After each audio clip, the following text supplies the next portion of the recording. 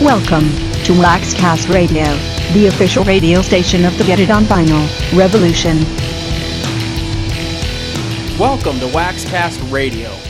A while back, we discussed the need for record labels to keep prices fair and add value to their physical releases.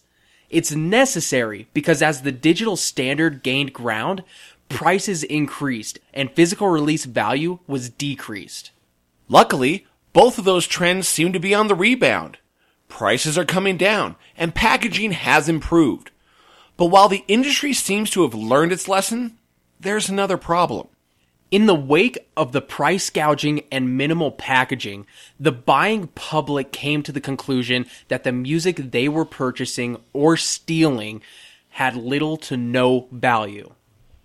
Now, music itself will always have some kind of sentimental value to the listener. We all have our favorite bands and artists, and anyone who was a music fan can probably name an album that changed their life or never leaves their playlist. However, the ownership, the actual physical ownership, means nothing to so many music buyers because they have grown accustomed to not seeing the need, or simply don't care.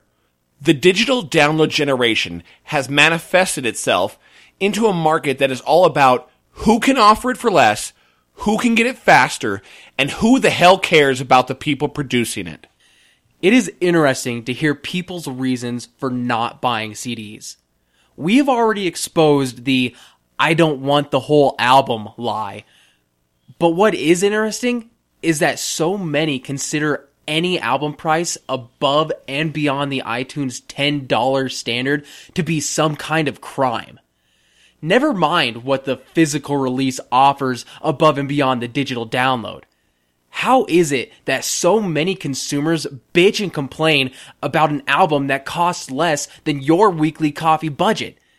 How can these music lovers justify spending hundreds, if not thousands of dollars a year on electronic devices they will replace in a matter of months, but can't fathom spending $15 on an album they can have and enjoy forever?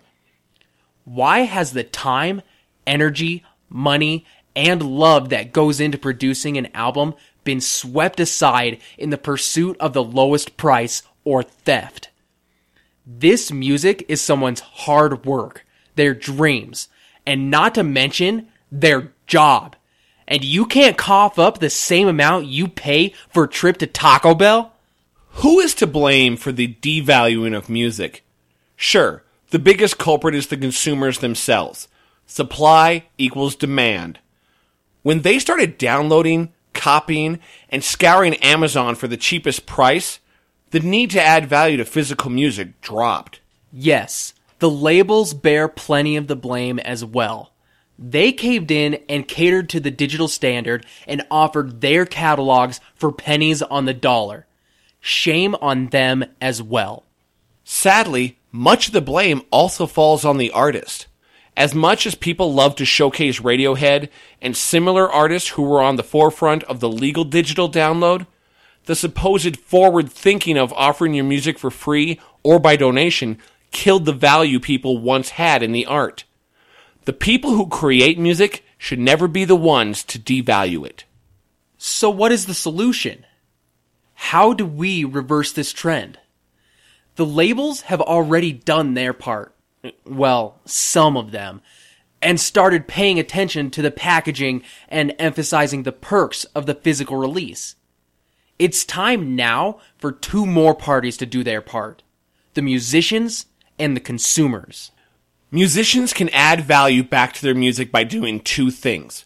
First off, put some time and effort to create amazing recordings, and then stop giving it away for free. While uploading all your tracks to YouTube and other websites, you are opening the door for people to never purchase your album. With streaming being so popular and getting faster, people will just type in a YouTube or internet radio playlist and never see the need to purchase. Sure, some material needs to be released, a single, a preview, but uploading an entire album just for the sake of people hearing it is a guaranteed way to lose sales. Secondly, charge appropriately for individual tracks. If people are choosing to buy only a few tracks, make them pay for it. If they want to pay for convenience, let them pay more than if they had bought the album. A digital download should cost the same as a retail CD. Stop facilitating and encouraging less income. The second part of the solution lies with us, the consumers. It's time to call out those who devalue music with their actions. While that coworker is scouring iTunes or looking for the lowest price on Amazon, speak up. Explain to them while they are complaining about the cost of music just how little it costs. Especially when you can compare it to a couple packs of cigarettes or a 12-pack of beer.